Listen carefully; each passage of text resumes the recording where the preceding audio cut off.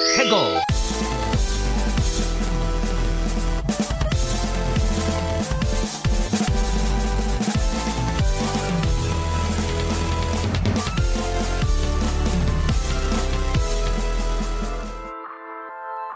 Hello and welcome to another episode of Ferret 64 with me, your host, Yemi the Ferret.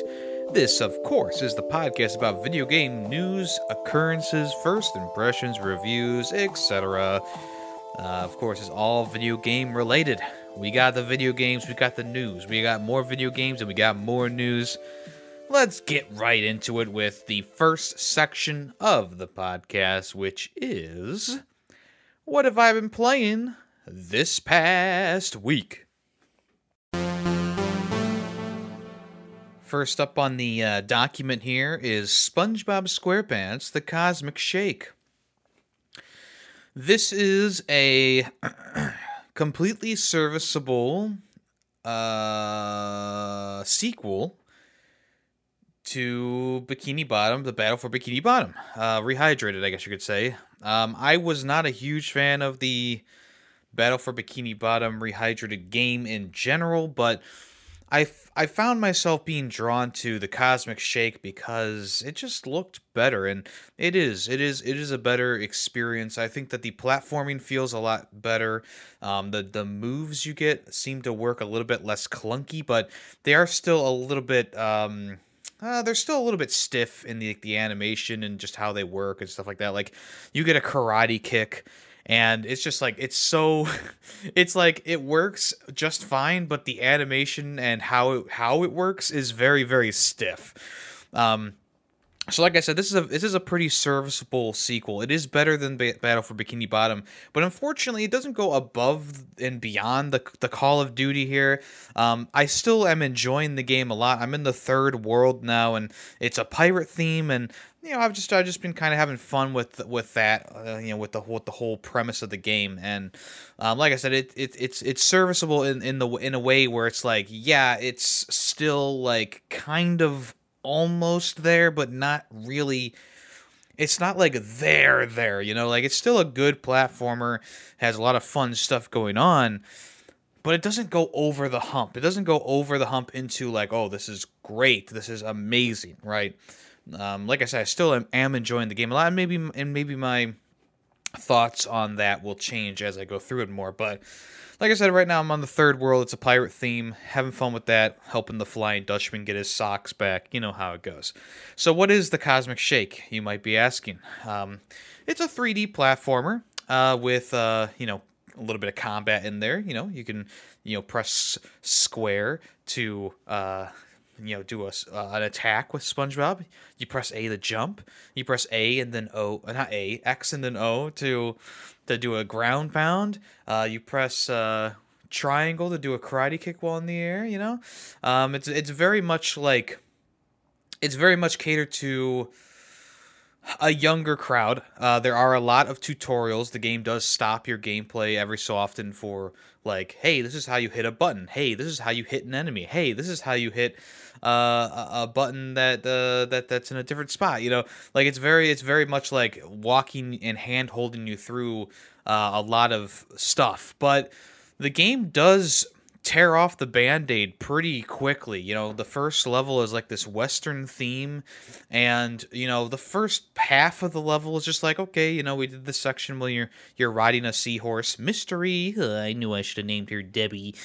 You're riding the seahorse, and you're crashing through things. It's very linear. You're going through this whole section trying to find Mr. Krabs or whatever, and then you get to the second half of the level, and it's like this big platforming, like, mayhem mode. Like, you're trying to get like cactus juice for a guy who looks like Mr. Krabs, and there's durians falling, and there's like skinny platforms, and there's lots of enemies, and I just felt like, yeah, okay, so the game started off a little bit baby mode, but it really turned into like, oh, it's fine, it's a pretty it's not like a huge challenge or anything like that, but it's got a decent bit of challenge in there.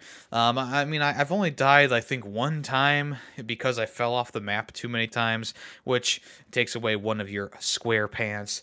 But I feel like, yeah, I mean, it's just been one of those experiences that's just been like, yeah, it started off a little bit, maybe a little bit too baby mode in my opinion, but it's turned into, yeah, a pretty good, pretty chill kind of experience. I think that one of the things that has been a little bit annoying, and I think I complained about this in Battle for Bikini Bottom as well, but it's got too many of the same repeated voice lines over and over again. You have Patrick floating along with you, which is like, oh yeah, maybe this will help out a little bit.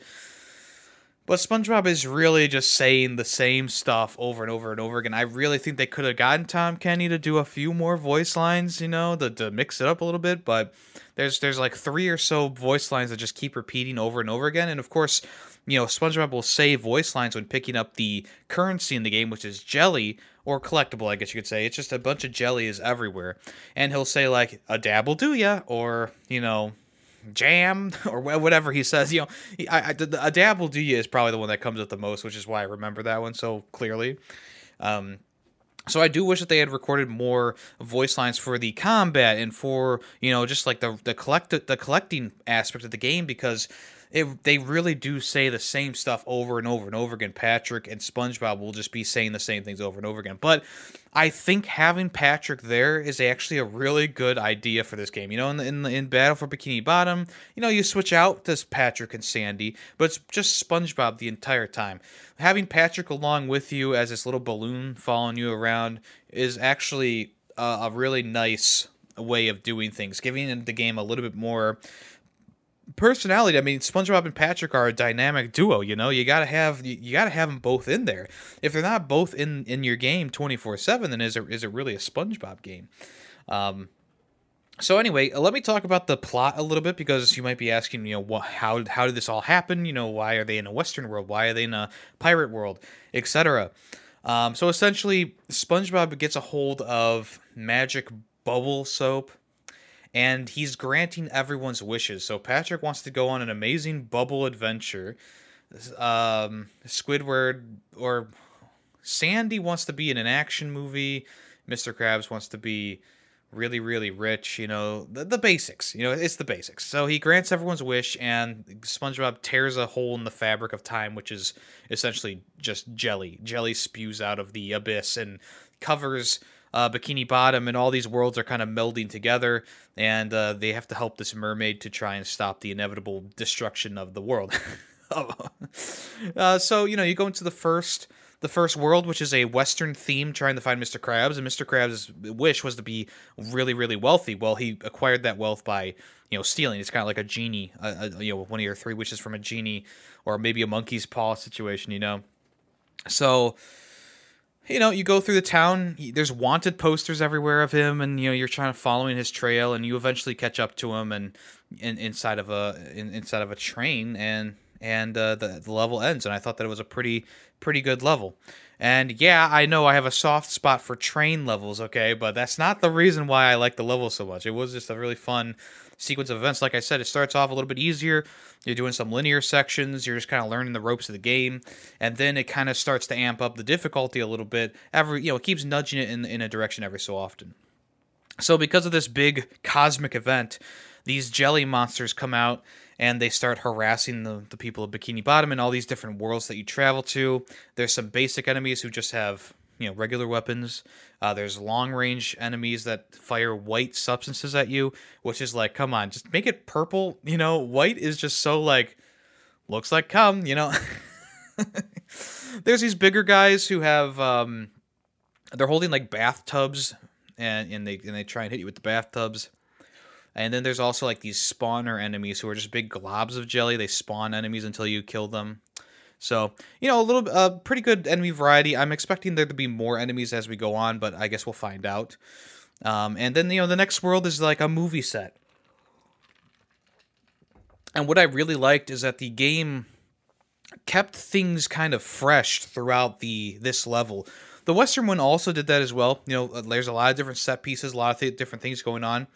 You get to the movie set, and let me tell you, this one was way more in depth. Like, it's still a little bit janky here and there in some of the transitions, but you start off, you're doing your thing, and then you run into Squidward, and he puts you in the movie, and so you have to like stay in frame on the camera for this section, and you have to go across the rooftops in this section, and you have to climb cranes in this section, and then you have to fight Sandy in a battle.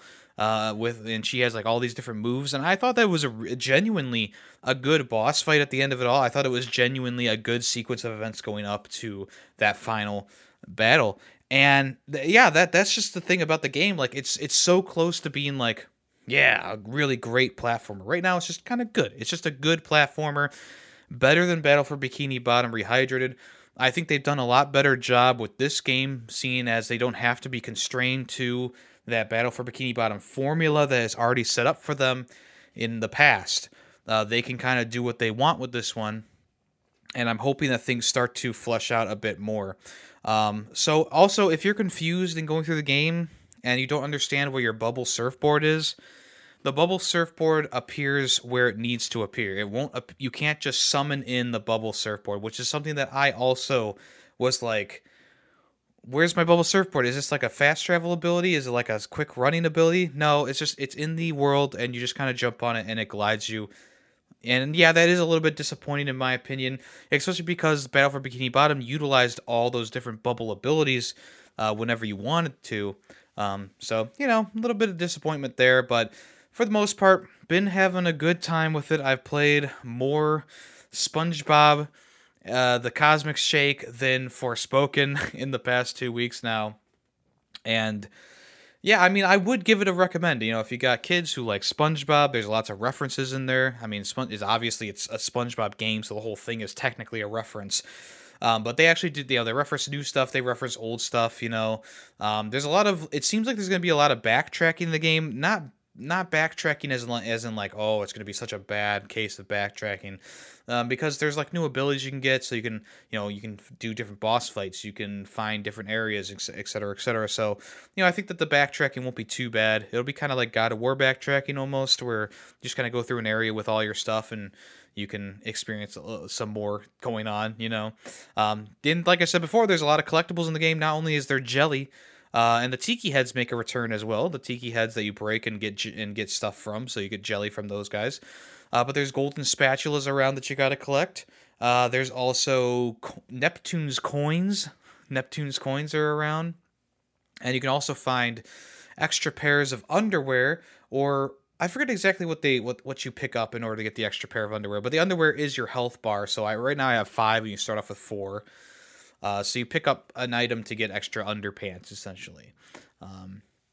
So yeah, a good amount of collectibles in there. If you like collecting things, there you go. I don't believe the jelly respawns in this one, but I could be wrong. I have not gone back through areas yet.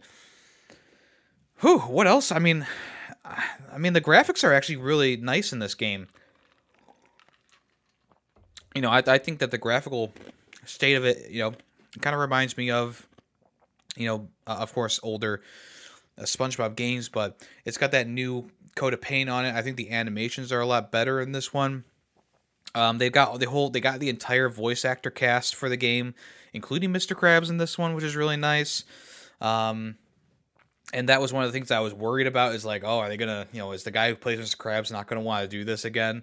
Oh, yeah, he did it this time, which tells me that they probably could have gotten to do like the Battle for Bikini Bottom voice acting as well, but they just decided not to, or took the easy way out and just used the old takes from the guy who tried to mimic Mr. Krabs, but whatever, what are you gonna do?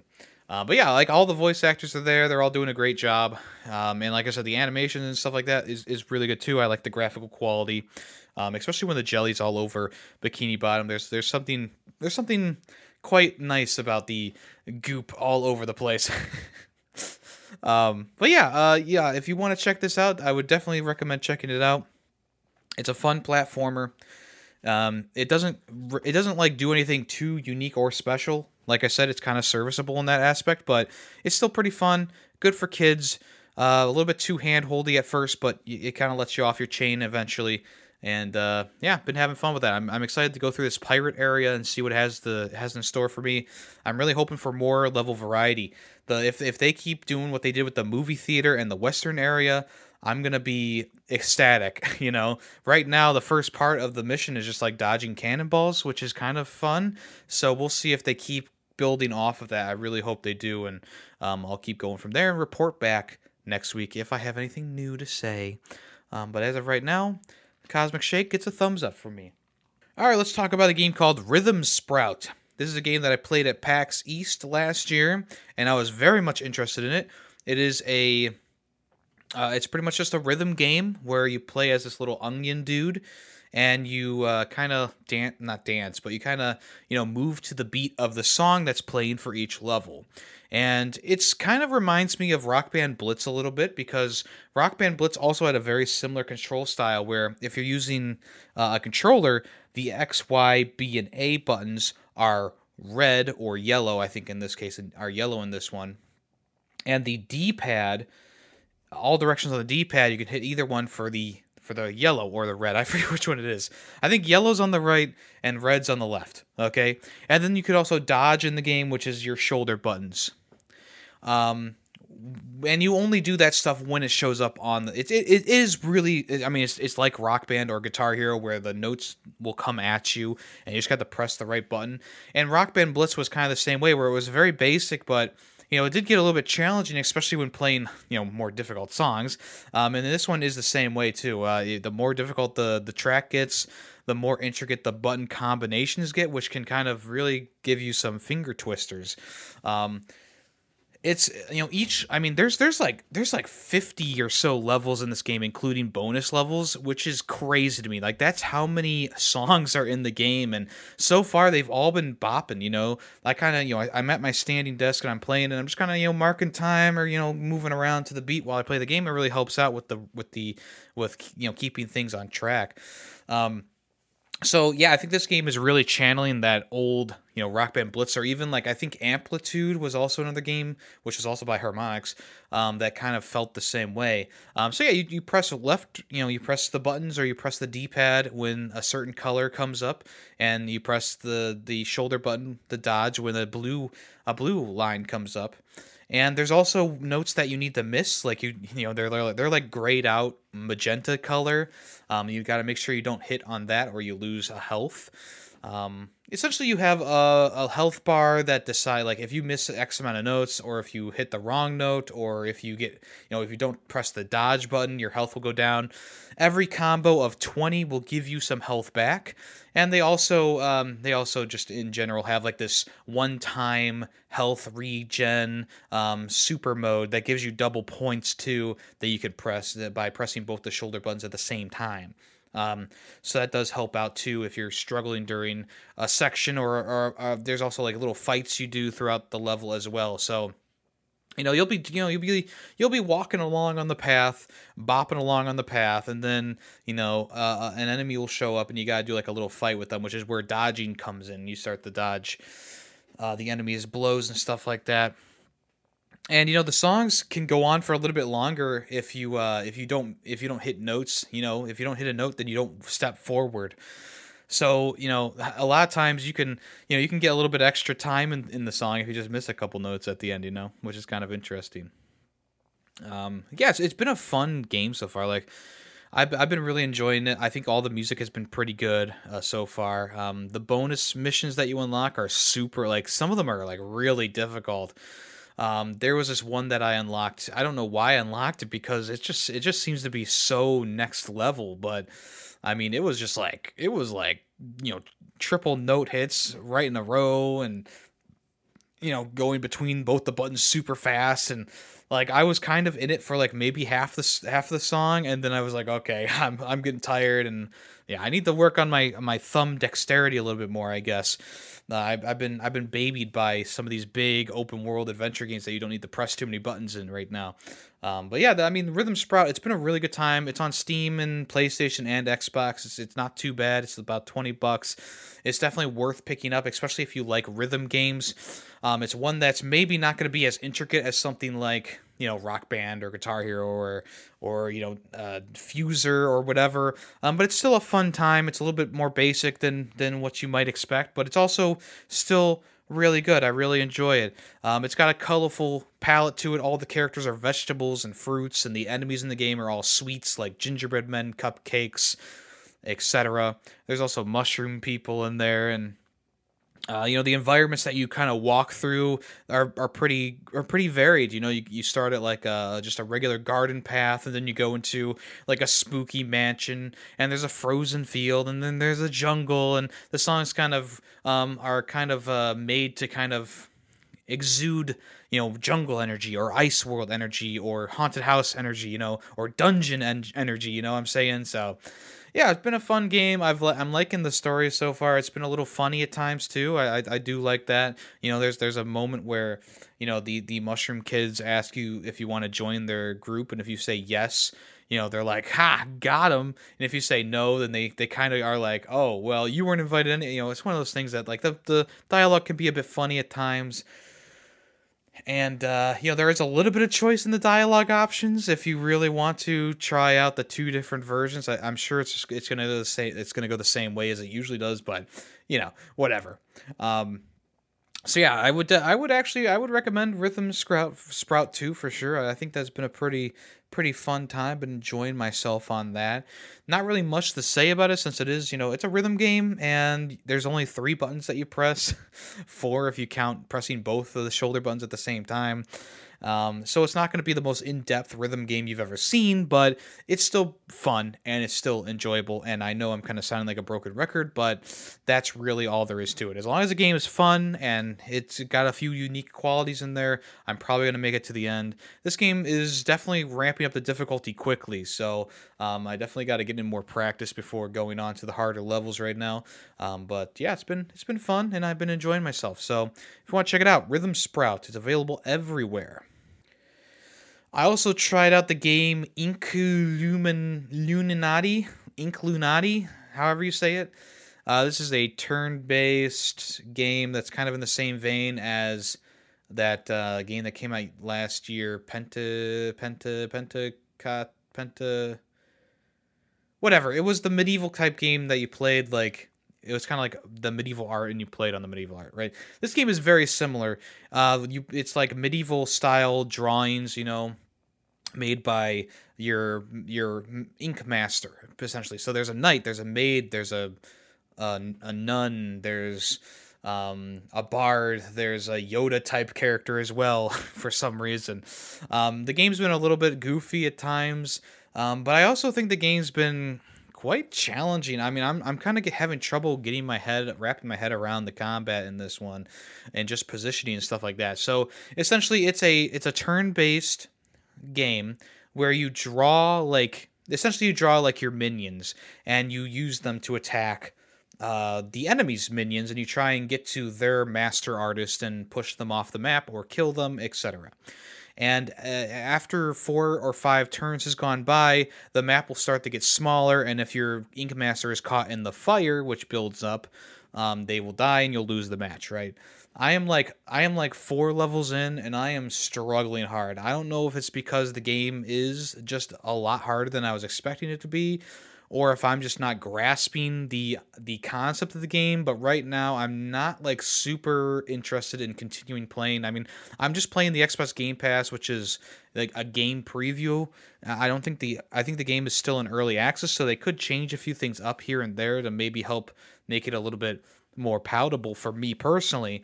But I've been struggling with like just, okay, whose turn is it? Okay, is my turn next, or is the AI going again?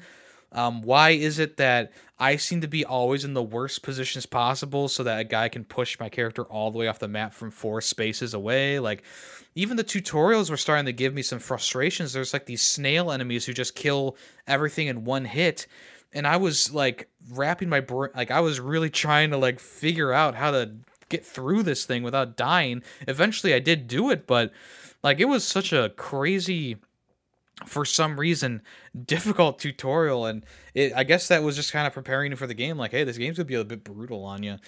So essentially the story mode is just like going through different challenges and overcoming them. And I really was not prepared for all the different mechanics that were going to be thrown in my face right on. I mean, from the get-go, there's like, you do all the tutorial levels, and maybe there's a few that have multiple stories in there, like, tiers of battle.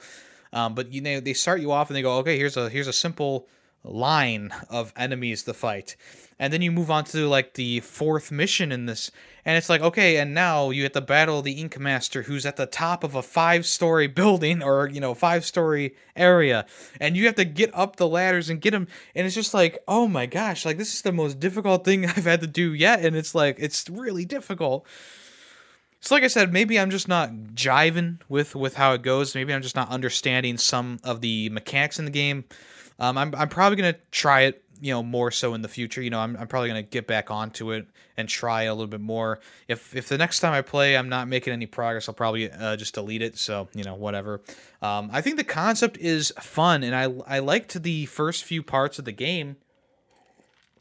The first few parts of the tutorial, I should say, when it was just kind of like a flat line, and I was just kind of like, putting my guys in a way that will help me win. And like I said, there's like a pushing mechanic, or if you push an enemy and they have stuff behind them, they'll keep going until the next open spot, and that can mean like pushing them all the way off a map sometimes. Same thing goes for your Ink Master. You can push and move them. You can actually use like the ink guy's hand, because when you place an enemy or a minion, oh my gosh, when you place a minion, you actually see a hand draw it on the page, and you can actually use like that master hand to also attack enemies, push yourself, push your soldiers. Eventually I think you can get different abilities like healing and stuff like that as well. So that's another cool mechanic there, but it really hasn't been helping me in a lot of ways. I just kind of been doing bad at the game, and I'm not afraid to admit that. I'm man enough to admit that I am struggling with Ink Illuminati, and I might not continue it. A lot of times with games like this, and like games like Mario and Rabbids, or maybe even like that Gears Tactics game, like I start off and I'm doing really good, and then like something comes up, a roadblock comes up, and I'm not prepared for it, and I just get frustrated and quit the game. It's kind of happening with this one a little bit sooner than I thought it would, so sorry, but yeah, I might not make it through this one, or not, I might not even make it through the game preview at this point, but we'll see how it goes. I'll keep trying. Maybe next time I sit down to play a game, I'll pull it up. But there's other things that I really want to play right now. SpongeBob being one of them. I still haven't played that Pizza Time game yet. There's Dead Space remake and stuff like that I still want to continue on. So yeah. I'll see how it goes. But for right now, Ink Illuminati, not jiving right now. Power Wash Simulator. Hey, here's a game if you want to feel like you're doing work for video game money, because it literally just feels like work. Yeah, people say this game is quote-unquote relaxing. I find myself not really relaxing while playing. I find myself just feeling like it's work, and I'm doing work in a game, and like I could be doing something better with my time, a lot of times you're washing a building or an object or whatever, and it says that you haven't cleaned it all the way, and you use the button to try and see where the dirt is that's left on it, and you can't see anything, and you're like spraying it for like back and forth, up and down, left and right, and all of a sudden after like 30 minutes of spraying it, you finally find the one little piece of dirt, and that only happens on the smaller objects. The bigger an object is, the less you'll have to clean it 100% all the way. I was doing a roof the other day. I play with Greedy Waffles, I was doing like this big roof, and I was like spraying up and down. It felt like I was going for 15 minutes just spraying this roof up and down, trying to clean it. And I still had a good like 25% left of the roof to clean, and it went bing bing, and I got the points for cleaning the roof, and it automatically took the dirt away. And I'm like, okay, what the fuck? And then at the end of the map, we were trying to find, like, there was like, at the end of it, when you have like a few things left, it tells you what you need to finish up on. You can check in your tablet too. And it was saying like, siding. There was like 4 sidings that we didn't do, and I'm spraying all the sidings left and right, back and forth. We're circling around this thing. We're bringing 1 or 2 off of our checklist every so often, but I felt like we circled that house like 3 or 4 times, trying to find the last speck of dirt on these little tiny slivers of wood. And finally, after like 5 times around this thing, we found the last speck of dirt, and it was like, oh my gosh, like that's what gets frustrating about the game, like the cleaning stuff. I can, I'm fine with. I can clean all day when, like I can do that and have no problems. But it's when you get to the end of it all and you are at 99% completion and you're trying to find that last tiny piece of dirt that's on a small object, and you just cannot find that. You try all the different angles, you try different soaps, you try different settings on your washer, you try everything, and for some reason it just doesn't go. We got stuck on this level that was just a big it was pretty much a big shoe in a park, and there's windows and stuff on it, of course, just like the nursery rhyme. And like we were stuck trying to find where this one last little stain was on this freaking shoe, and we had to give up. I mean, I feel like we were searching for like 30 minutes straight, and we had to give up on this level and go to another one because we could not get this freaking last little tiny piece of dirt. And it doesn't make any sense, because in every other level, like I said, like if you get done 99% cleaning the part that you're cleaning, usually it'll just bing and let you move on. Like I was talking about the roof earlier, or siding, or a garage door, or a window. You don't need to clean everything perfectly in order for it to mark as clean most of the time. But there's parts in the game where it's like, I've washed this like skinny slab of wood 5 times and it's not giving it to me. And then finally on the 6th time you wash it through, maybe you do the right combination of stuff, and it just says wash. And it's like, I couldn't see where the dirt was. I tried to press the tab button or whatever button is on the controller to see where the dirt is, and it wouldn't show up for as many times as I clicked it. But yeah, randomly it just binged and let me go. And I've been getting frustrated with that. And that's the thing about this game. It's a little bit frustrating. It's a lot boring. I will say that. It's very boring. And there's just a bit of like, why am I doing this, at the end of it all, when it's at 99% and I can't get it done? And that's a bad thing. That is a bad thing, okay? I don't want to be playing a game where I feel like my time is being wasted, and this is one of those games where my time is being wasted. Yes, I'll continue playing it as much as Greedy Waffles wants to, because in the end, it's more fun to play with someone else and get things done with someone else, and I would rather play it with someone else than play it on my own. Like, I think I completed the first level on my own, and the rest of them I've had to have, someone, Greedy come in and wash with me, because I will get too bored and I will just quit, So don't take that as like, oh, he's never going to play again, he doesn't want to play again. Like, I'll play again. It's just, it's like a one and done kind of thing where you'd finish a level or maybe 2 and you're like, okay, let's move on to something else, And that's kind of the story of Power Wash Simulator. I mean, I guess if you like simulation games, this is one of those ones that's like on the spectrum of being like better, because there's more to do. There's stuff to earn and places to go with the game. There's lots of different unique levels and places to power wash.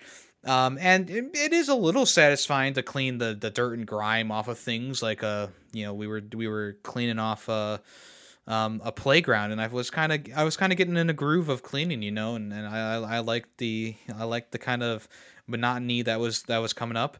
I was just kind of listening to a video in the background, talking to Greedy every so often. But then there's other times where like it just gets frustrating and boring, and I feel like it's more so work than it is game. And that's kind of where I draw the line. Like, when a game starts feeling like work, that's not, I don't want to work. I want to enjoy my experience. I want to have an enjoyable, fun experience. I don't want to work. Working is for 8 to 4, 9 to 5, okay? Game time is 5 to 12, you know what I'm saying? So yeah, Power Wash Simulator. If you like simulation games, or if you think that this is going to be a game that vibes with you, definitely check it out. It's on Xbox Game Pass, and I believe it's officially been launched on PlayStation and Switch now. So you can kind of play it anywhere you want, but it is still free, quote unquote, on Xbox Game Pass if you want to check it out. All right. Played a lot more Dead Space Remake. I'm chapter 8 now, and I've been having a blast with it. There's not really much that I can say more right now for the game. I'm really enjoying how the game feels connected. It really, really does. You can walk from one end of the ship to the other at sometimes. I mean, I'm sure once you're done with the game entirely, you can do that. But like, if you have 4 areas linked together, like medical to cargo to engines to whatever, you can literally walk from one end of the ship to the other end of the ship, and that's a beautiful thing. I really enjoy that. I like what they did with the asteroid section. I think I talked about this last time, but they changed that up just enough to kind of be like, yeah, this is definitely an improvement here. I've really been enjoying myself. I love the graphics are amazing. The sound design is great. I was talking about how the enemies are kind of fleshy and they can kind of, get their skin blasted off, their organs blasted off, their bones showing. I think that's just been really well done as well. Yeah, I mean, the new stuff they've added in is good too. Like, there's a new way to, you get introduced to enemies in different ways now. You go into new sections. Sometimes the areas are a little bit mixed up and reversed or whatever. The new security levels thing is also really interesting. It's been a really good job. They've done a really good job with that. The stuff that they've kept the same is still great. Like, there's that section with the enemy who can't be killed. He kind of regrows every so often. They changed it a little bit, but for the most part, it's been, yeah, really, really fun. Like, they kept that relatively the same, but it still felt really good. And there's a few, I haven't run into any like new enemies yet. I mean, there's some different versions of the necromorphs that come at you. Like, they're a little bit faster or a little bit stronger than the other ones. So I think that didn't really start showing up until later in the game, in the original game. But, I think it's been a really good time. Haven't really died too much. And I will say this, it's probably because I've played through Dead Space 1 so many times. I mean, when I initially played the game on the 360 on stream, back like I think it was 2 years ago at this point, or 3 years ago. I forget how long ago it was. I played through it like 2 or 3 more times after that. So, I was really, really digging that game. And, this remake has really gone above and beyond to like give it the same kind of love and care. And I think that, a lot of people poo-poo on remakes and say that we don't need them. Same thing with remasters, and say we don't need it. And then a game like this comes out, Dead Space Remake, and it's like game of the year contender at this early on, you know what I'm saying? So it's really an interesting thing, and it's a good thing. If this game came out and bombed, I mean, there would be a lot of people angry. I mean, we haven't had anything Dead Space related in so long. Not since Dead Space 3, you know what I'm saying? And to see this game get remade and be loved and universally praised, it's great. And they're constantly rolling out updates to kind of fix a few of the minor issues that are with the game. And so far, I haven't really run into anything myself other than that one crash I talked about last time, which was kind of fluky, So, I've been really having a good time with that, and I might just try doing impossible mode on this game. Like, I feel like I might, I might need to use a little bit of cheese here or there to get through it myself. But I mean, if I get everything else done in this game and I'm just waiting on impossible mode, I might just try it out, try and do it. Maybe I'll do it on stream. I don't know. But yeah, still very much enjoying Dead Space Remake. Definitely check that out if you haven't yet.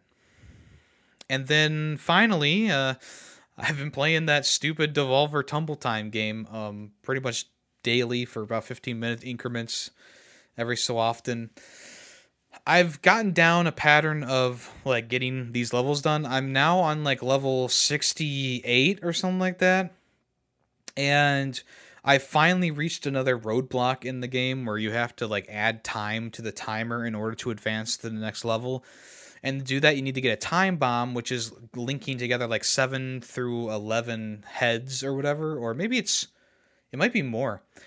And you can also do that through your special abilities that each character has, but it's been one of the more tougher things to do. Like I was cruising for a while there, even like I said last time that I needed to keep watching ads to like, you know, continue in levels and stuff like that. I've been barely watching ads at this point because if I get to the end of a level and I still have a lot to do, I just go, okay, I'll just redo it. Maybe I'll get a better run next time. And usually I do. And I'll only watch an ad if I need like 3 or 5 more heads, or whatever. And with this time adding on thing, it's been grueling. I mean, I've been stuck on the same level for like the entire day today, and it's just like I was really starting to enjoy the game and think highly, think a little bit better of it, and then you throw this on me where I can't get through it without adding time to the timer. Like what the fuck? I haven't had to do that the entire fucking game.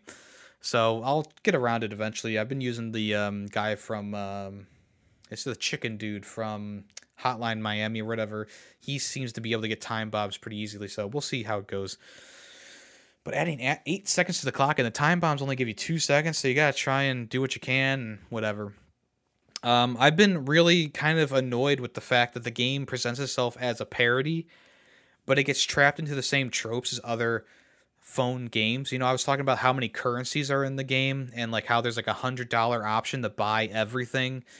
That you can, and you spend $3 to get unlimited hearts, but you still need to watch ads and stuff like that to play the game, to continue your levels and stuff like that.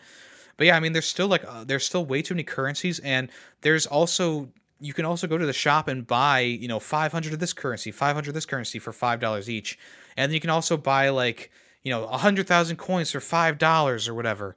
And it's like, what are we doing here? Like, is this a parody or is it not?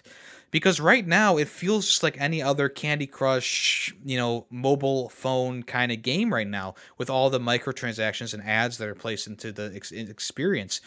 So if Devolver was truly trying to make a parody phone game that parodies the bullshit nature of pay to win types games that give you roadblocks and stuff like that, why am I seeing these things in Devolver's game if it's a parody?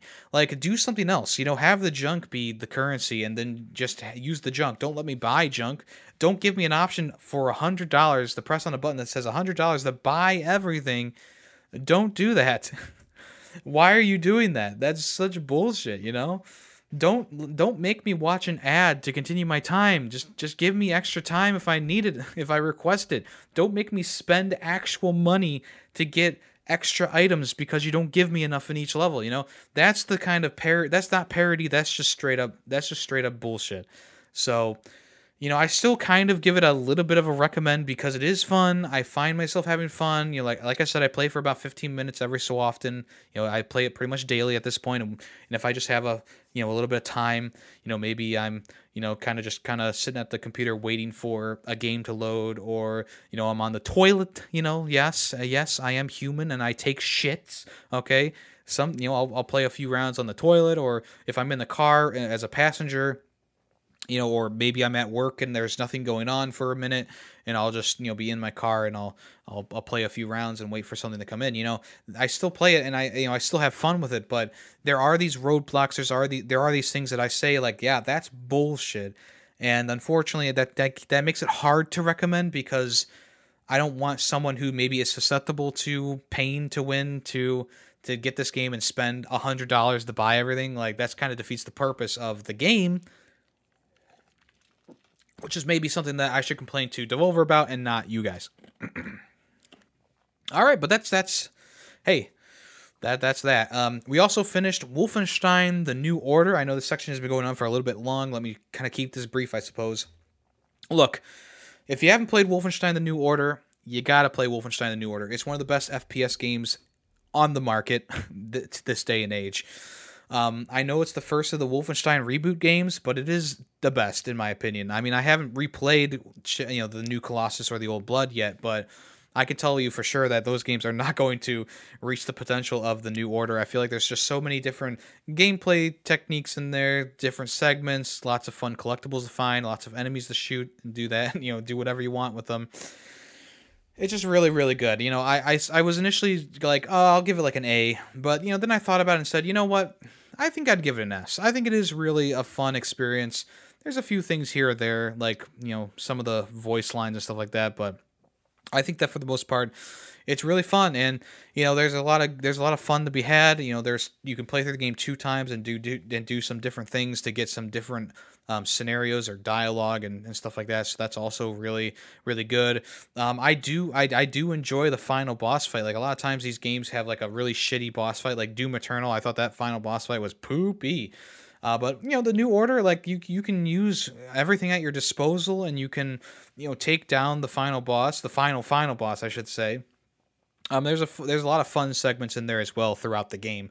My favorite boss was the London Monitor. I think that's still the best that the game has to offer. But the final boss fight is still good too, so don't get me wrong. And of course, it sets you up for either a sequel or not a sequel. They weren't sure if the game franchise was going to move forward after this, so they kind of made it a little bit obligatory at the end, right?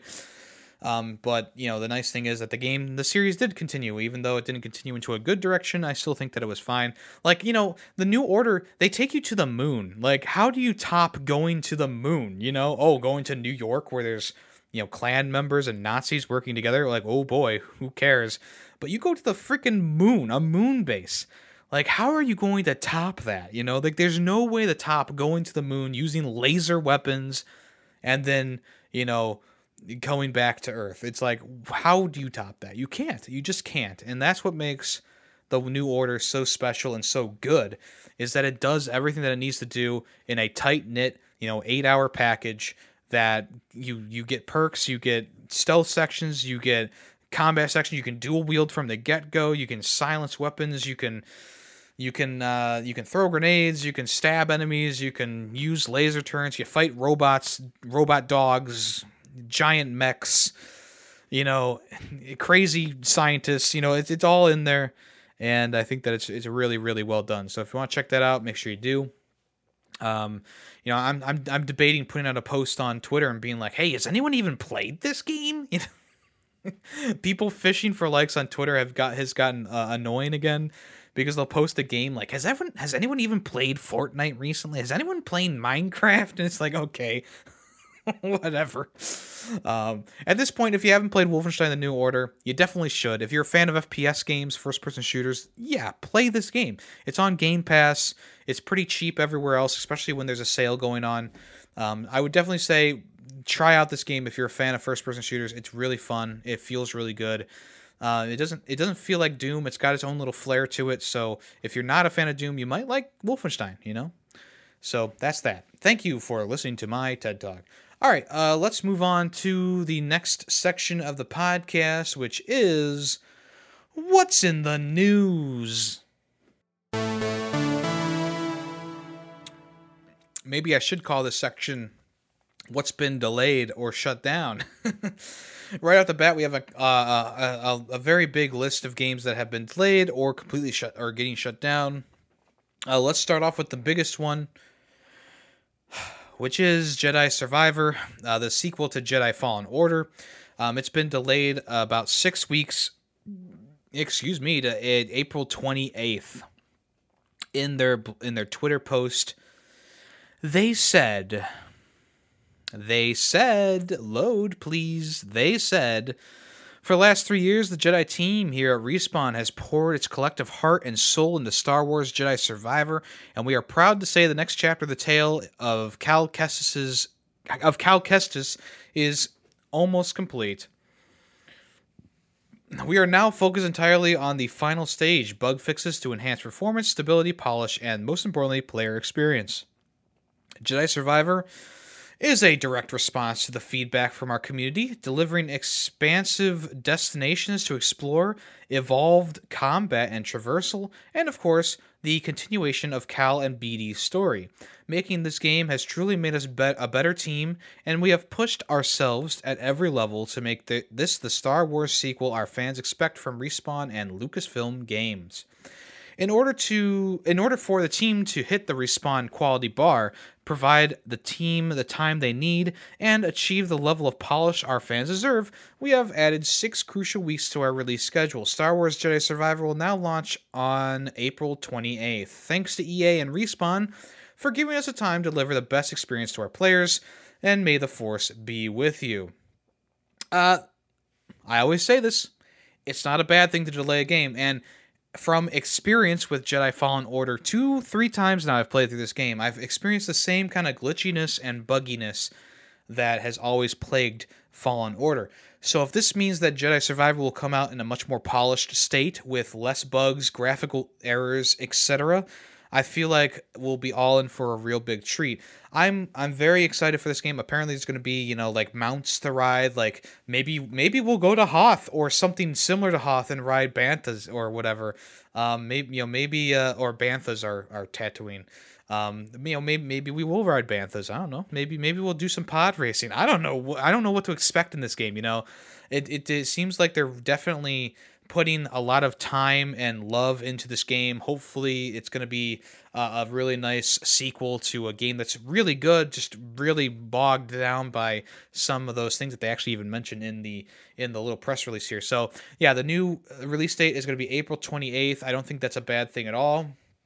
And I think that with the extra time here, they'll be able to polish it up and make it a truly good experience. I'm very excited. I mean, from the trailers we've seen, from the gameplay footage shown, it just looks like it's going to be a better version of Fallen Order. So, yeah, and I'm also really excited to see Cal Kestis's story move on. I like the actor portraying him, and I think that Cal was a great character in Fallen Order, so it's going to be interesting to see a more gruff and kind of like down on his luck kind of character in this one.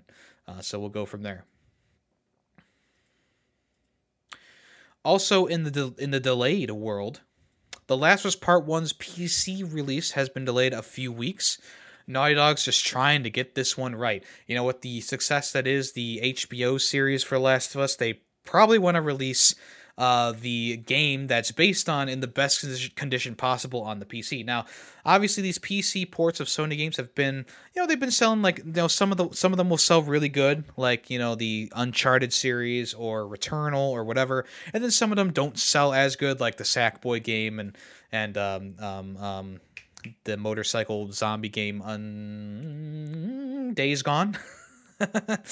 But I'm guessing that The Last of Us is going to be the biggest release for PC and Sony. So let's see what Naughty Dog has to say about the port. The Last of Us fans, let's get right to it. We initially announced The Last of Us Part 1 PC release will be on March 3rd, but we've decided to push this launch date out only a few weeks. It'll now be released on March 28th. We at the studio have been completely blown away by the outpouring of love and support for The Last of Us for the past few weeks. Hearing your love for the HBO adaptation, seeing your beautiful photo mode shots, and learning about how the world and characters our studio created nearly a decade ago continue to reach new and old fans alike floors us every day. We know a lot of you have been revisiting the story that started it all with The Last of Us Part 1 on PlayStation 5, and we realize many of you have been excited to jump in for the first time when Part 1 hits PC. And so, we want to make sure that The Last of Us Part 1 PC debut is in its best shape possible. These additional few weeks will allow us to ensure the vision of The Last of Us lives up to you and our standards.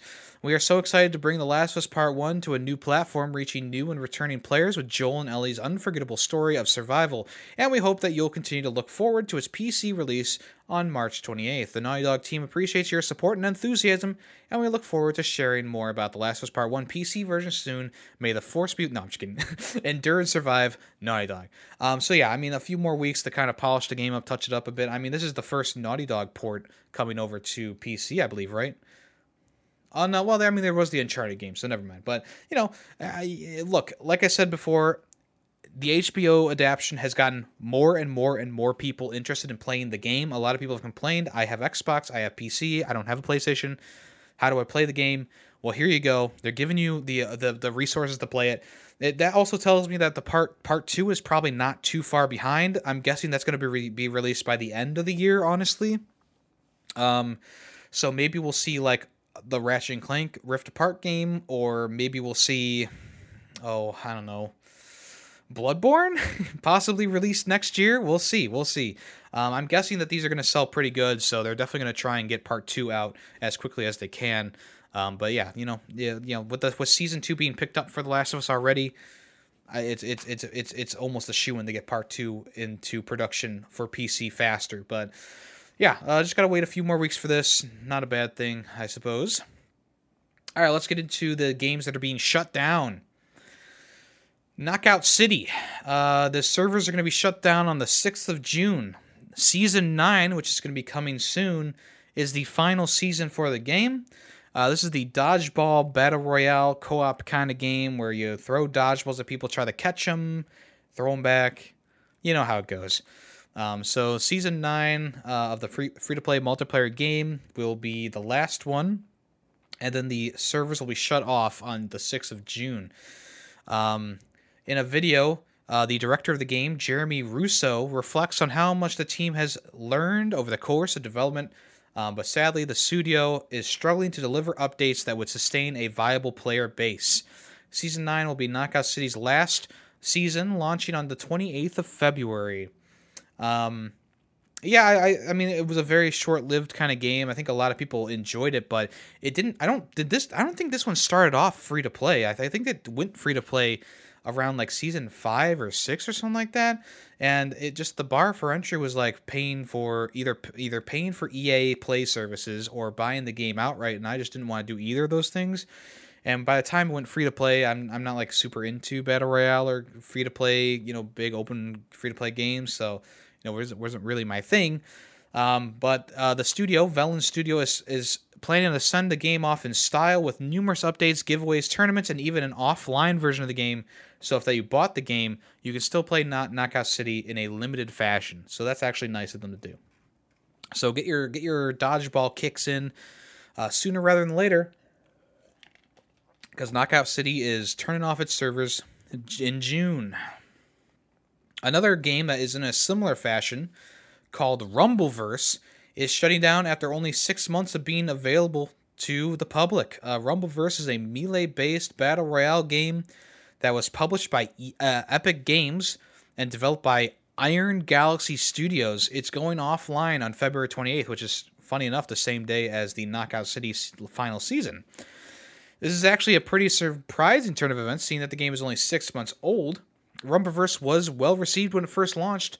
A lot of people really enjoyed it. That was in August last year, and I think that in general, I think people enjoyed it because it's it's a pretty good twist on like the formula of battle royale. Using WWE moves to kind of like take out the competition, right? Refunds will be offered to existing players. The official announcement reads: any player who has spent money on Rumbleverse is eligible for a refund of money spent on or in the game. This includes the purchase of a Rumbleverse Battle Pass or Brawler Bills on any platform, which is the in-game currency. We will share a FAQ page with additional refund information soon. They also said the current Battle Pass will be granted to everyone. Your XP gains will be doubled so you can fast-track unlocks for every rank. Quads, trios, duos, and solos will be live, and we've unlocked additional accessories and emotes in the game for free as well. So it's nice that they're giving refunds for the game. I mean, this is a dedicated online-only game, so unlike Knockout City, I don't believe there's any single-player offline experience with Rumbleverse, which is a detriment to games, but also sometimes can be a saving grace for games, I think this game is going to go down in history as like just a failed experiment, I guess, trying to capitalize on a genre that is already oversaturated and trying to keep it a live service game with seasons and annual updates. It's just not going to keep a player base like something like Fortnite or Apex Legends can. So yeah, hats off to you, Rumbleverse. You tried your best. Didn't last too long. Bye. All right, the original director of Dead Space has thanked Motive for their faithful PS5 Dead Space remake. Glenn Schofield, who recently helmed the Callisto Protocol, which kind of sucked, let's be honest. He was talking in a post on LinkedIn for some reason. He said that his daughter said that Schofield thanked everyone involved in both the original and the remake, stating that to all of you who worked on the original, thank you for your contributions to an amazing game. It has withstood the test of time, and thanks to Motive, thank you for taking the time to care for in remaking the game faithfully. Congratulations. Kind of. I mean, it is a post by his daughter, probably okayed by, the man himself, obviously, on his LinkedIn, which is kind of weird.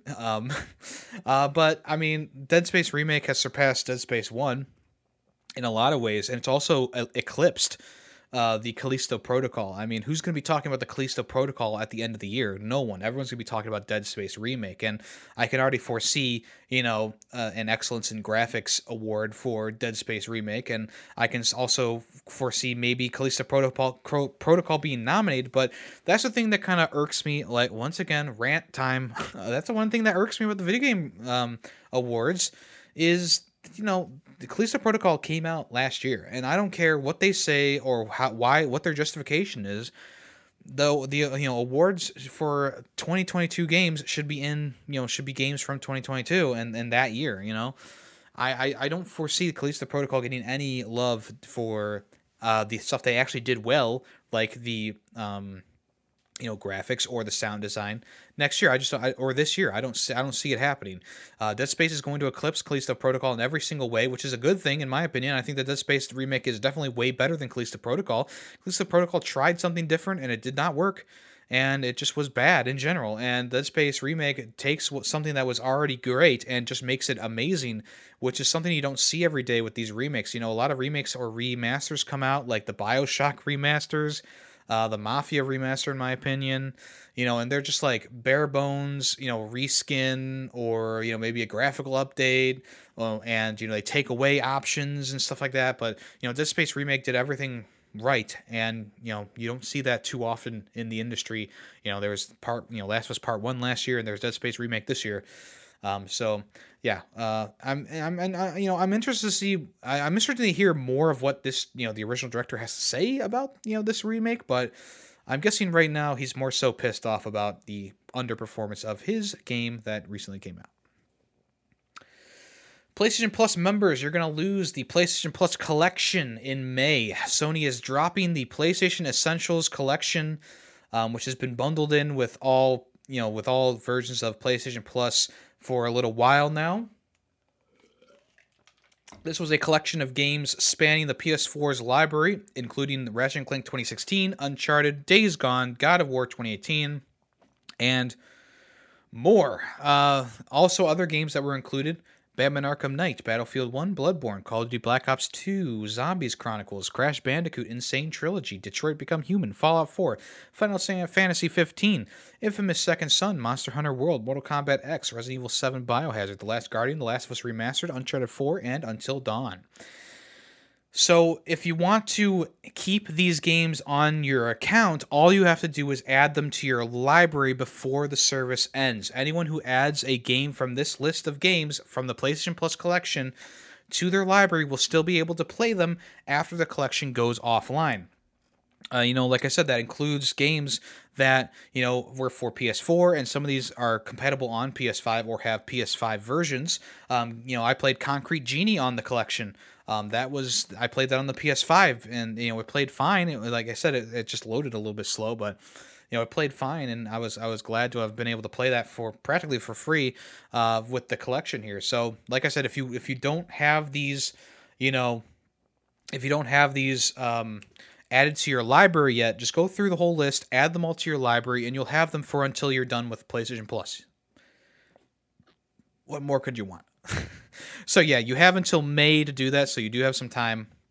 They haven't given an exact day that I'm sorry, May 9th. May 9th is when the collection will be discontinued. So there you go.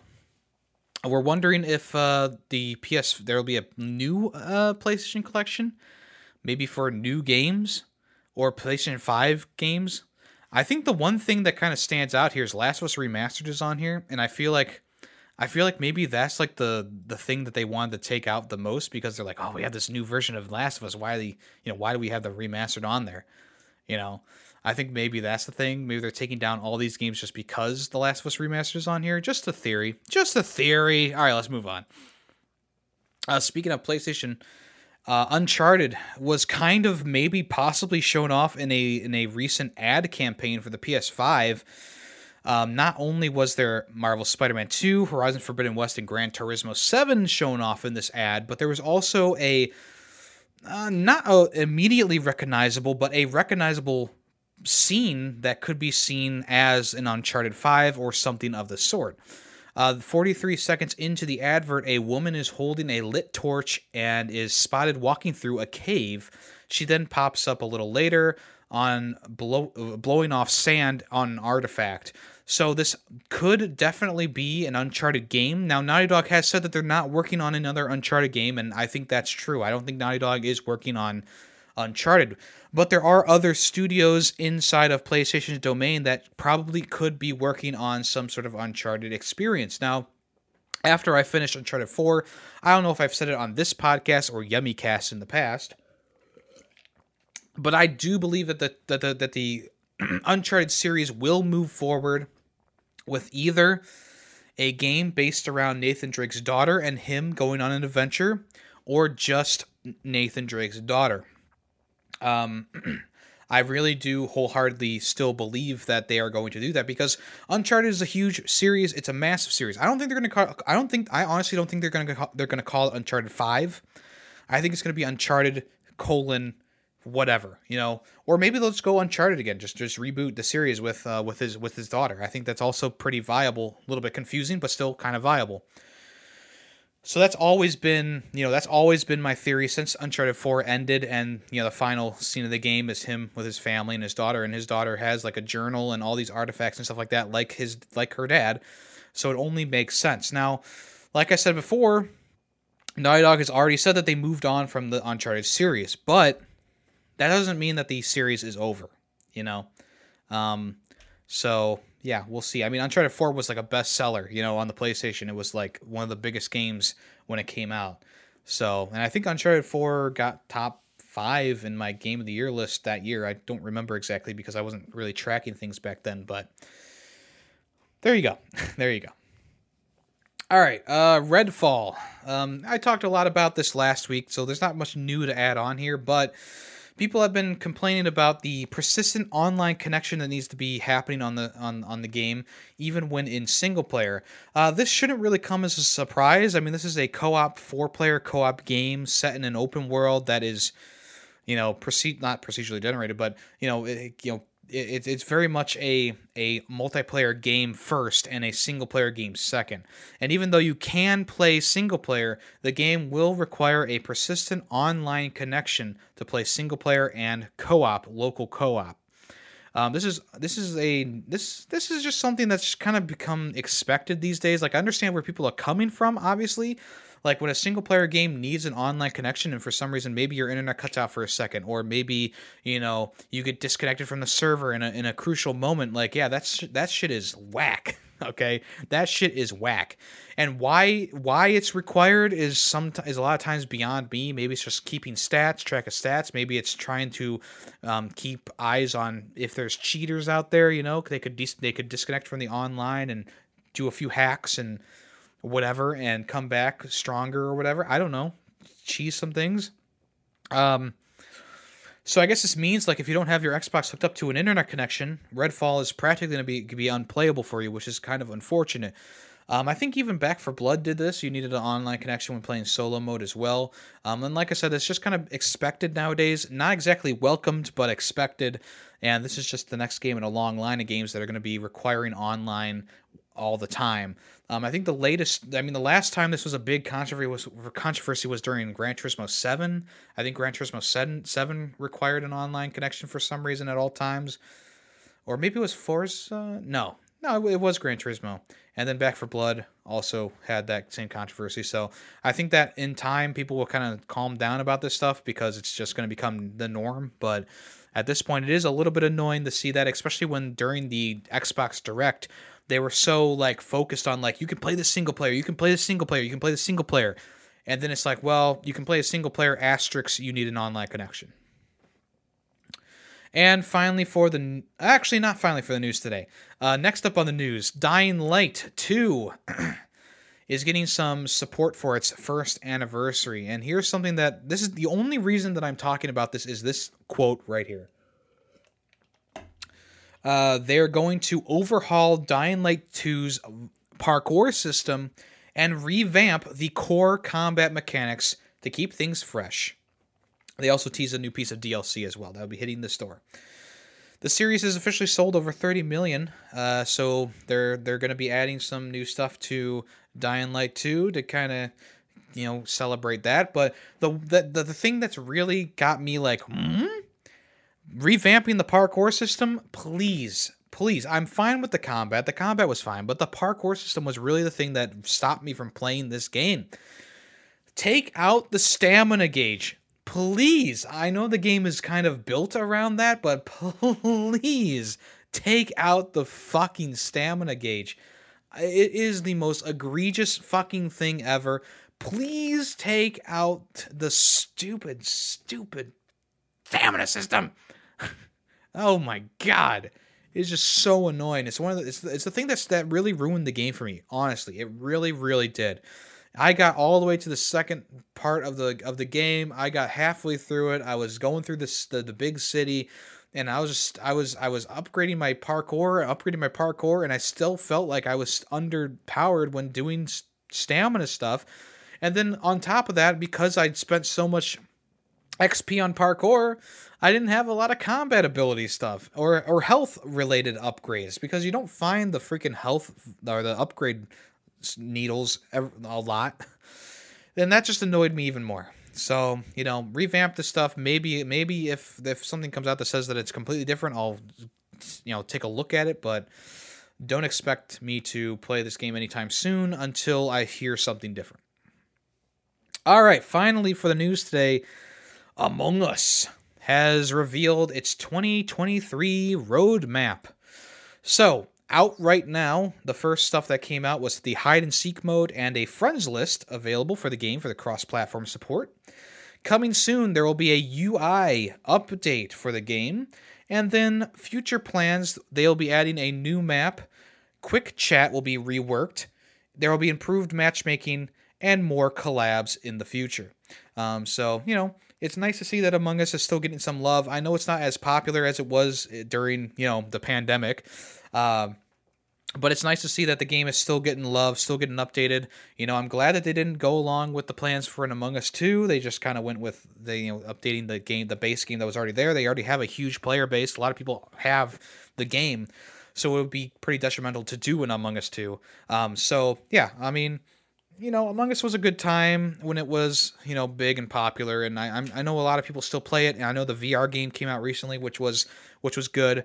So, nice to see that they're going to be upgrading, still updating the game throughout 2023. Okay, let's go into the final section of the podcast, which is what's coming soon.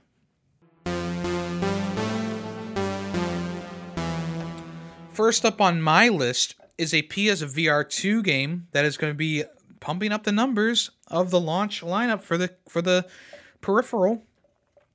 PSVR 2 is getting a game called Drums Rock.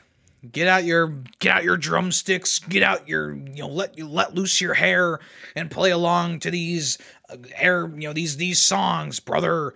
This game really channels the Guitar Hero / Rock Band drum system, where notes will be flying towards you and you need to hit the drums at the right moment. Now, I was watching the gameplay trailer, which is available on what the heck is this? Garage 51 Entertainment's YouTube channel. And it doesn't look like they've specifically mapped out the instrument correctly. Okay, as a person who has played drums and has played a lot of Guitar Hero and Rock Band, the track, the note tracking does not look spot on. But I think it's essentially just a rhythm game where they said, hey, let's try and make this just as fun as possible. It doesn't need to make sense. So essentially, you play this drum set and you go through a journey through hell, pretty much, and it's in VR, so you're using your controllers to play the drums here. There's a pretty big set list here. Right off the bat, Black Betty was one of the first songs they showed off, and of course, I Love Rock and Roll. They also made sure to tell you, hey, there's going to be haptic feedback, so when you hit a drum. There's also going to be headset vibration, which sounds kind of weird to me. But yeah, Black Betty, I Love Rock and Roll, Bring Me to Life by Evanescence is in there. There's also there's a whole slew of other bands in here too, including Ailstorm, big selling point for me, Airborne, Blind Guardian, Beast in Black, Professor Plum, Violet Road, John Verity, and more will also be included on the soundtrack. Yeah, it looks like you're going to be just battling through hell, playing songs through hell, battling the devil. They also said that there were other game modes as well, endurance mode, a score attack mode, etc., etc. So yeah, I think it's going to be pretty cool. I mean, obviously, there's you'll be able to customize your character, customize your drum set, etc. I think that's going to be a pretty cool time. I'm definitely looking forward to playing this. Is definitely going to probably be a day one buy for me with the PSVR 2. Oh, I also forgot to mention there's over 30 songs available in the game. Not all of them have been announced yet, but whatever. So yeah, looks like it's pretty cool. I really enjoy the look of this one. If you want to check out that trailer, like I said, Garage 51 Entertainment. The game is called Drums Rock, as one word. Kind of a weird name for the game, but I like the idea, and maybe we'll get some more games in the same style, maybe in a more Rock Band VR style of things, but we'll have to wait and see. All right, Advance Wars 1 and 2 Reboot Camp. This was delayed indefinitely a few years ago at this point. The date is still marked as TBA on all platforms, but people who are kind of code junkies have found a NSUID attached to the game now, which means that the game is going to be available to pre-order again soon, at some point in the near future. In addition to this, it seems like the Reboot Camp has resurfaced on sites like Amazon, Walmart, Best Buy, and GameStop. So you might be able to pre-order the game again coming soon, and maybe we'll see the game released this year. Maybe in the next Nintendo Direct they'll give the game a new release date. I know that there was some development troubles, and then of course the war in Ukraine going on right now has been a big part of why the game was pushed back, just because of the themes and the characters in the game, I suppose. But I've been excited and very interested in playing this, because I haven't played Advance Wars since the Game Boy Advance. So, it would be a really fun trip down this, walk down nostalgia lane, I guess you could say, a trip down memory lane for sure. And we'll go from there. But yeah, Reboot Camp maybe possibly coming soon. But we'll have to see. We'll have to see what happens. It's probably, if anything, it's probably going to come out either before Tears of the Kingdom or maybe in June afterwards, because you don't want to put the game out around that time. People are going to be running for Tears of the Kingdom, not for Advance Wars. All right, Amnesia: The Bunker. This looks like a pretty interesting game. They kind of shed some light on the core aspect of the game, and also a tentative release date for right now. The game is going to be a first-person horror game set during World War I. You'll play as a French soldier named Henry Clement, who was abandoned by his battalion and left for dead in a mysterious labyrinth bunker.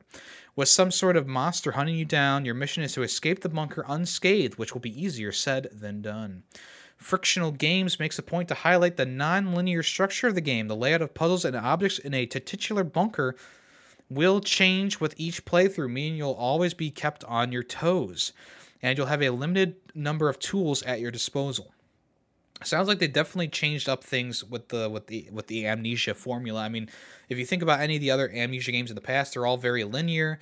They all kind of have this, same kind of gameplay mechanics. So this will definitely be an interesting and different kind of approach to the game. I'm very excited to try this out for the first time in a while. I've been excited to play an Amnesia game. Who could have guessed? But maybe it's the World War I theming. Maybe it's the fact that you have a pistol on you. I don't know. I also just watched that movie on Netflix, which is All Quiet on the Western Front. So, I'm also pretty into World War I right now. So we'll see how it goes. But yeah, that's going to be coming in March of 2023. No confirmed release date, just March, which is pretty close, all things considered.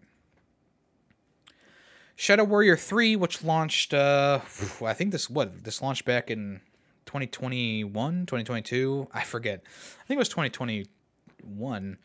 But anyway, Shadow Warrior 3 Definitive Edition is coming soon. It's set for a release date on February 16th. There will be a new survival mode, new game plus, and a hardcore mode. Chapter select is also being added to the game. You'll be able to choose between 4K 30 frames per second and performance mode, which is 60 FPS priority graphics setting. Also, on the PS5, full haptic feedback functionality has been implemented, so your DualSense controller can now rumble like never before. This will be a free upgrade to people who already own Shadow Warrior 3 on any respective console. So if you want to check this out, it will be a free upgrade, or you can buy it on its own. I was not a huge fan of Shadow Warrior 3. I felt like it was very monotonous and not very fun, but I still enjoy Wo Lang and his humor. And I think Shadow Warrior 2 is still the best the series has to offer. I was really hoping this one was going to be, open world or something like that, but it was not, and that was really disappointing to me. It's very much a Dune clone. It doesn't even try to do much different. So if you want to check it out, it is a fun action game, but it's nothing new in the world of FPS. There's going to be a free kart racer coming out in the future on all platforms. It's going to offer full cross-platform support. Cross-play will be available when Season 1 arrives on the 8th of March. But the game called Kart Rider Drift will be launching on the 8th of March. It is a free-to-play outing, which has been in beta testing for some time. This will be a game completely cross-playable on PC, Xbox, iOS, and Android. So there you go. You can look forward to plenty of unlockable cosmetics. I'm pretty sure they'll monetize the hell out of this game. There will be unique characters, carts, and customization options to unlock. Blah, blah, blah, blah, blah. There will be challenges, events, premium challenges, and rewards as well, with a premium racing pass. So there you go. If you're on obviously there's really no comparable thing to Mario Kart on PlayStation or Xbox at the moment. I mean, there's some knockoffs for sure, and this is just definitely another knockoff in the line of knockoffs. I don't think it's going to do anything new that other racing games have not tried to do, but maybe it'll feel better than expected. I don't know. We'll have to wait and see. But Kart Rider Drift comes out March 8th, so if you want to check it out, it is free to play. You can check it out for free on any platform other than Switch. Okay, the 4 games for PlayStation Plus Essentials are coming, of course, the first Tuesday of February, which is the 7th this time around. The 4 games you can download are OlliOlli World, Mafia Definitive Edition, Evil Dead the Game, and Destiny 2 Beyond Light.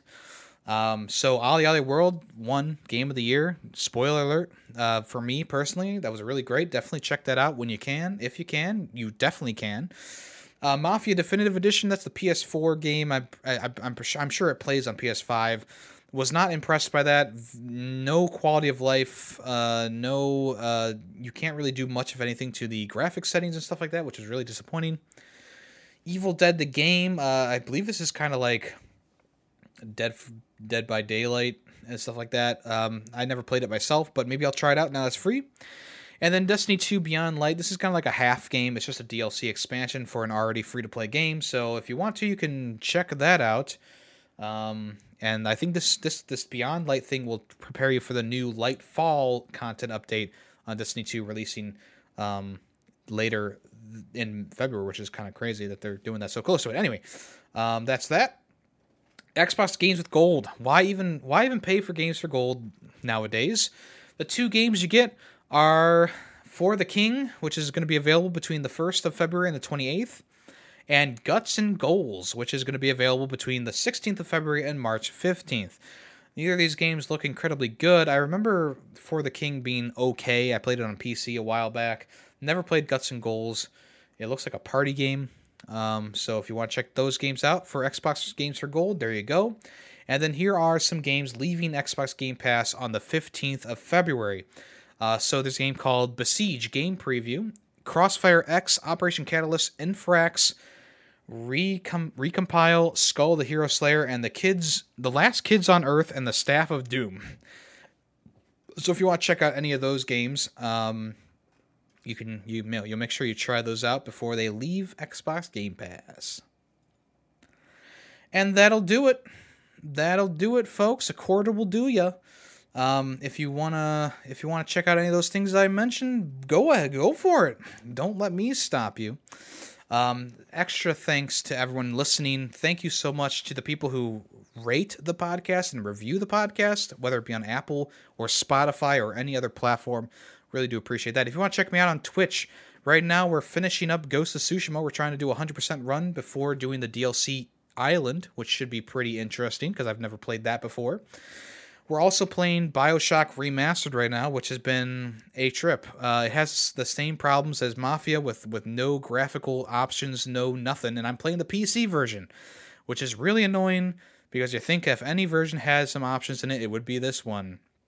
But we are playing through that, I'm pretty sure we're gonna try playing through 007 GoldenEye with the new Xbox version in the near future once we get finished with BioShock. So check out that when it comes around. I stream on Twitch Monday, Tuesday, Thursday, and Saturday if you want to check me out. I also have other podcasts, Film Freaks with a Z. We talk about movies. And then also Fubar Ferret, which should be coming back after the NFL season is over. So stay tuned for that. Anything else? At Yummy the Ferret. I have a VODs channel, Yummy the Ferret VODs. I have a regular YouTube channel, Yummy the Ferret. I have a Twitter, Yummy the Ferret. I have a TikTok, Yummy the Ferret. I have an Instagram, Yummy the Ferret. It's all the same. Thank you so much, everyone. I'll talk at you next week. I'm Yummy the Ferret. This has been Ferret64. Goodbye.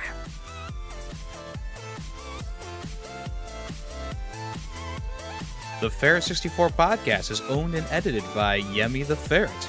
The song Nightshade, used in the intro and outro, is owned by Adhesive Wombat.